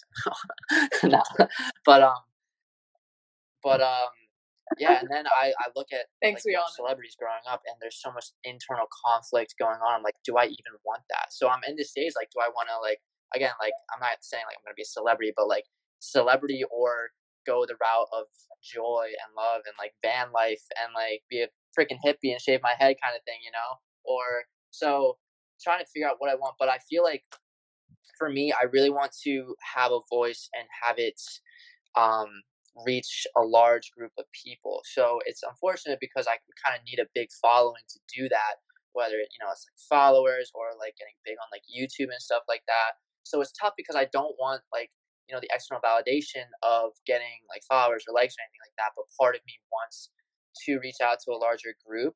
So I definitely want to start manifesting more content that would create a broader audience, especially on my YouTube channel, because I'm starting to. I was kind of like doing goofy videos and stuff, but now I'm gonna post something on like breath work. I want to do something maybe cooking, exercise, like things that people would actually look up and like want to learn and know instead of just really being entertained. And then just manifesting money in my life because unfortunately, like again, money doesn't control. I mean, there's a weird exchange with energy with money for me right now. Like growing up, I had a really negative connection, and it's still really tough for me because I'm going to come out with a lot of loans and everything. And then, me graduating right now, trying to figure out what I want to do with the rest of my life. I really want to like manifest and be able to support myself later on. So I want to manifest money with my business and kind of have that grow so I'm comfortable and confident to continue to grow and meet and talk to people about that. And I remember talking to my friend and she was saying like, what do you want to do? Where do you want to go? And I like thought about that and it was really hard for me to answer. And then going back to like being specific, like she's like, where do you want to travel to? I'm like, I don't want to know. I've been saying for years that I want to travel, like travel the world, but I haven't actually specifically put down a spot or like a beach or a break or or anything like that. So it's never. I don't think it's ever gonna manifest because I haven't honed in my focus on that specific area. So I really want to manifest that, and I want to focus on where I want to go and start doing more research into it because I've honestly been pretty lazy with my travels and stuff, and I really want to manifest my people. I've been really that's been like a big thing for me. I remember I would always like look up at the stars and say like, what is like I feel like I'm here for more and I want to find my people. I remember physically saying I want to find my people, and I'm slowly starting to get into that. I'm starting to find people who are into veganism, who are into law of attraction, who are into bettering themselves and wanting to better others. And it's just like a positive light beam of energy, like mom, and I just want to manifest the people because Yes, I yes. try to come up with the idea of happiness and like how do you find happiness and all that stuff. And I think it comes down to like relationships because I feel like I'm so in tune with myself. Like I love being alone, which I know some people are really scared of. And then when they are alone, like you can get into like a deep dark place with your minds. But I feel like I've done a lot of work with my mind where I love being alone. But then almost every time I'm with someone who I care about, or we're on like we're vibing energetically and doing something in like the moment, it's so much better when you're surrounded with those people than when you're alone. So I realized I want to find like my tribe, my group of people, and surround myself with that. So I really want to manifest that, and I think that will me to be a better person instead of, because I feel like part of me is like I want to like teach and learn and like inspire others, but that's a lot of an energetic exchange of me like giving, where I need to be open to receiving and surround myself with people who lift me up, who inspire me. And I really want to surround myself with that, because they say you're like basically like the person you surround your like the best 5 friends, or what is it saying? Culmination of Yeah, like you're yeah, like yeah, the exactly. person So of the best 5 people and you definitely are around. manifesting the business, making money to financially support myself, and then hopefully take off where I can then give back. And I really want to work with nonprofits and everything. And so the tribe, the people, the travel, and it's crazy because growing up, I was always like, oh, I'm gonna figure it out later. I'm gonna figure it out next year. I'm gonna figure it out in 2 years. I'm gonna figure it out when I'm in college. And now I'm at the point where I'm here, I'm right, and like it's the next chapter of my life, and I need to start, going. So it's exciting, and I am just I'm really glad that I've been connected with the people that I'm with, like you, and a lot of people like all over the world who are into that and opening me up to manifesting what I want in my life, because I've never done this before. In like this year, I guess the past like year and a half, I guess after let's say Costa Rica, yeah, I've really started to implement these things and see results from it, which has been so powerful, and just continuing that and never not having joy in anything I do, because I would never like a desk job or do things that just like why would I put my time and energy in something that I'm like dreading, and that's like and then I'm dreading it, and I'm taking myself out of the present moment, and it's just it's unhealthy in a way. So, and I always feel like like living in that low vibration, like the responsible dude, but I feel like I'm at my best when I'm like that goofy guy who like we're gonna go somewhere like and we're gonna have a good time, and like I think that's how I want to live my life, is just have a good time in anything you do, because when you're cooking, like you can dance, have a party, like have so much fun. You're like doing homework, or like literally, I feel like anything you do in life, you can have fun doing if you have like surround yourself with the right people and have the right mindset into it. And I think I want to take a lot of joy in everything that we do. I love that so much. Thank you for sharing. I think the biggest thing with abundance and law of attraction is when you say it out loud. So thank you for sharing that. Okay. So I'm going to ask you one more thing, is oh my God, give us a thought experiment of the day. All right, so backstory for anyone who hasn't like followed me on Instagram. I've been doing thought experiments from Monday to today, which is Sunday. And today was my last day of doing it, and I was gonna give it up, but do you want me to do one that I've done before, or try to think of it on the spot? Oh my goodness! Whatever works for you. I was gonna be like philosophical. You can do like, the same one because like it's a different audience. And you have a lever, and do you pull the lever and kill? Or you not pull the lever, kill 5 people, or pull the lever and kill 1 person, or that wasn't it. I learned that in philosophy though in high school. Oh my God, what did I even do the talk fear about one? That goes well with our topic. What is your deepest fear? What is your deepest fear? It's funny, like when I posted that, my buddy was like, our deepest fear is not that we are inadequate. Our deepest fear is that we are. Which is what I thought about when I asked that question, because that's from Coach Carter, which is like an amazing line. Which is so funny, but yeah, yeah, just honing in on the idea of what your deepest fear is. And as I've been reading the book of being present in the now, when you fear something, you are like, you cannot fear something that is present. Fear is strictly a fear of something that's going to happen in the future. So like if you're when we went to the Bahamas and we were swimming with the sharks, you can like fear, you're in the water and your fear is out of your mind. You're like shaking and you just don't want to do it, but you're not afraid in that moment. Like you're not afraid. You're afraid of getting attacked by the sharks, which hasn't actually happened yet. If you're afraid of skydiving, you're afraid of taking that drop. You're afraid all the way up to the moment you actually drop, and then it's just complete bliss, like that moment. So fear cannot exist in the present moment. That's kind of what I want to end on. And just be, and I think the biggest thing when it comes to thought experiments is please be honest with yourself. Yeah. Like this is, I feel it's funny because growing up and doing sports, we would do like exercises, like push-ups and all this stuff, and they would be like, push yourself, and I would just like give up on myself. And it wasn't until I realized that I'm the only person I'm giving up on is myself. Like me stopping isn't gonna hurt like my coach or like anything like that. Like it's myself, and that's how personal development is too. If you're not honest with yourself, then those demons are never gonna leave your body. So acknowledging it first and then overcoming is the way beyond. Write it down, or like your and deepest fear, you don't have to share it with down anyone, and so burn just that write shit. it down. Let it in here. I've never actually done that before. I kind of want to do that. Yeah. Awesome. Okay, so I know you gotta go, but So we're gonna do 2 more things, have some fun with it, and then we're gonna go, okay? yeah. So first of all, I'm gonna pull you a card because we've got to do it last time, and I want to do that. So I have the Yogic Path deck here from Sahara Rose. I believe it's pretty gender neutral. The artwork is a little bit feminine, but they're all like they have pictures of men and women too. So I really like it. So I cleared the energy before I came down here today.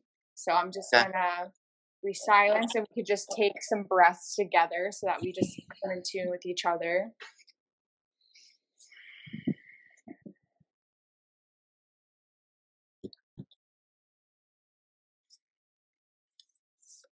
All right, so for all of you who are not watching and you're just listening, I just take the deck and I just run my fingers through them and I just set the intention, and the breath was just kind of like connecting Andrew and I, and then I just intuitively pull it, and that's what it comes down to. So this is really weird. Okay. This is so weird, Andrew. So I have this book, okay, and I pull one every day of the week, and then on Monday I take them all out and then shuffle the deck or whatever. So I had this morning I pulled a card, and basically it was about Ayurveda and how I need to start putting better things in my body and not like be putting toxins into my body, which is really resonating with me because I've been like drinking a lot of coffee, drinking wine, like eating meat when I don't usually eat meat. So it was interesting. So anyways, I was like putting it into this book, and then this card that I had pulled last week flew out of it, like fell out. No way. And so I love this is the one I pulled for you. Love it. The one that fell out. So that's so weird. So it was upside down. And I think for something that I've heard from like a shaman, like Shaman Durek, he says with card pulling, it's not, you don't have to read this book, it's about like your intuition about what you think it means. Ooh. But I like reading the book. So this is the card. It was upside down, and I'm going to butcher this name because it's in Sanskrit, but it's Svadhisthana, I think is how you say it. So it's a chakra card, 51. 51 reverse. Creativity is like a fountain, and when it's not replenished, it runs dry. Has life gotten in the way of things you used to do that really lit you up? It's time to come back to them. Go back to those poems, take out your old canvas, begin singing again, open up the cobwebs of your body, and let Shakti move through you. When you live a life you love, abundance flows your way, and pleasure follows suit. Make your life an expression of the divine and ride the orgasmic waves of creativity. I was talking about how I did that poem that was kind of similar to that. I texted him and I was like, oh my God, dude, I need to do more poetry. Like, I need to start doing more poetry. And that was one of the things that it talks about. So cool. Actually, my friend gifted me this guitar. She said she had like 5 guitars. And she's like, you want a guitar? I'm like, oh my God, that would be amazing. Because I've been playing the ukulele and I really want to transition. Because I love the vibes of the guitar. It's such a cool vibe. Oh, you look good, you feel good. That's what my basketball coach used to say. But yeah, so I learned this song. It took me about like a week to get the hang of it, and I've been trying to learn new songs. And I need to get a capo because capos I was like, I had a capo from the ukulele, but it's not as big because the ukulele's freaking chihuahua compared to this thing. Oh God, well, how does it start? Okay. It's as simple as something that nobody knows. That her eyes are as big as her bubbling toes. On the feet of a queen of the hearts of a god. And her feet are covered in top bars and scars. It's just common as something that Nobody knows that our beauty will follow wherever she goes. Up the hill in the back of her house in nowhere. She'll love me forever, I know she would. I remember when you and me, now we used to be just good friends. Wouldn't give me none. All I wanted was some.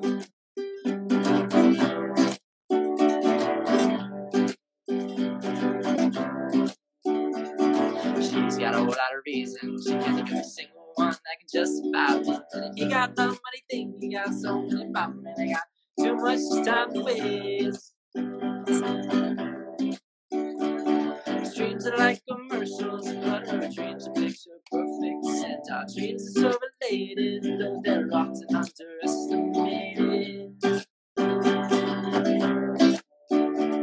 Simple as something nobody knows. That her eyes are as big as her bubbly toes. Her feet are between the hearts of a girl, and her feet are against her top bars. And la da da da da da.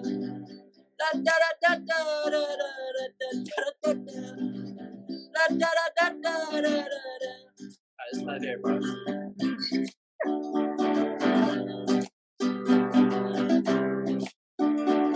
When I was in lunch at the TLG, when this little girl came, she sat next to me. Never seen nobody move the way she did. When she did it, she does it, she'll do it again. When you move like a jellyfish, rhythm told me nothing. You go with the flow, you don't stop. Move like a jellyfish, rhythm is nothing. You go with the flow, you don't stop.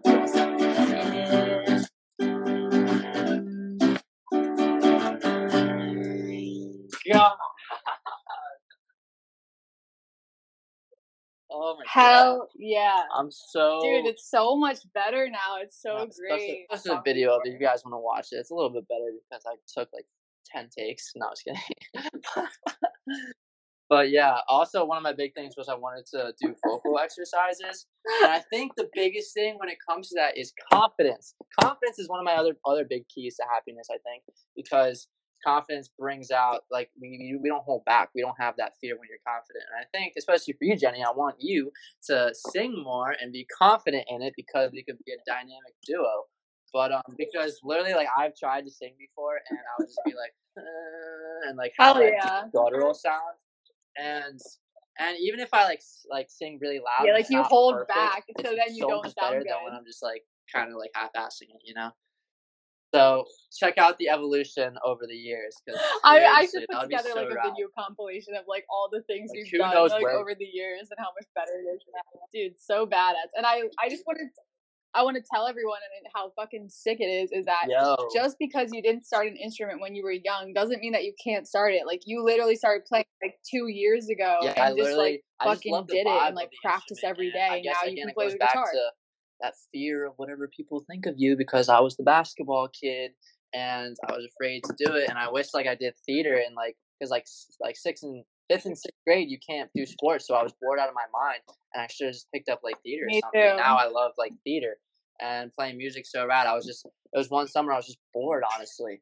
And I was like, I want to do something. And there was a music shop right next to Alex's apartment, Jenny's boyfriend. And I was like spontaneously like, I'm going to get it. I didn't care about money. I just got it. And then I just went on YouTube and started learning over time, and it's such a blessing, honestly. That was one of my favorite moments in my life when we played. There was this tribe in Panama. I know we were gonna end this thing like a while ago, but I love the story. There's this tribe in Panama, like these amazing, cool outfits. Are like barefoot. They go fishing. They fish their own, like make their own food. They don't have any electronics. Like it's a completely different world out there, and going into it, we knew we wanted to give them gifts. So like we went to like the store, got like coloring books and stuff like that. And I remember like I wanted to play the ukulele there, and I was so scared of doing it. Like I was like, I don't want to do it. Like I brought it, and I was like, I'm not gonna do it. I'm not gonna do it. And then Jenny encouraged me, and then some of the other kids that we were with encouraged me, and it was like the most amazing thing ever. The kids were like playing the ukulele and like dancing. It was literally the most amazing thing ever. And I just, getting outside my comfort zone. It was cool. Absolutely. And I think that trip in general, the thing is, I knew that this trip was going to change your life. So that's why I pushed you so hard to make it work. And luckily the program that we did it through, which is EF Ultimate Break, had like the most amazing payment plan, non-interest payment plan. We were able to go. So I highly recommend checking that out. And, you know, we both were uncomfortable singing in front of other people and playing in front of other people, but we would play for our whole group the whole time. Like, it was so fun. And no matter if we sucked or we messed up or whatever, like, people loved it. It was so fun. Like, so. And I remember telling one of the people in the group, I was like, yeah, I've, like, never done this before. And he was like, what? Like, you seem so, woo! I know. So. That was awesome. So we will end on that. Thank you so much. So that was long. So powerful and so you guys like listen to this while we talked for so long. I'm excited. Peace out. All right. Well, thanks so much, Andrew. Love you. Cheers. Get up, get down. Get up, get down. I hope you guys enjoyed this episode. I'm going to leave all of the details we talked about in this episode in the caption below so that you can easily access the links. And now here is a video of Andrew and I playing the ukulele and singing the song Lava from the Disney short To the Embera Tribe in Panama. Hear the singing all along, turn his line to stone. I said I'll keep it on the brink of extinction. But little did you know, living in the sea below, another volcano was listening to his song.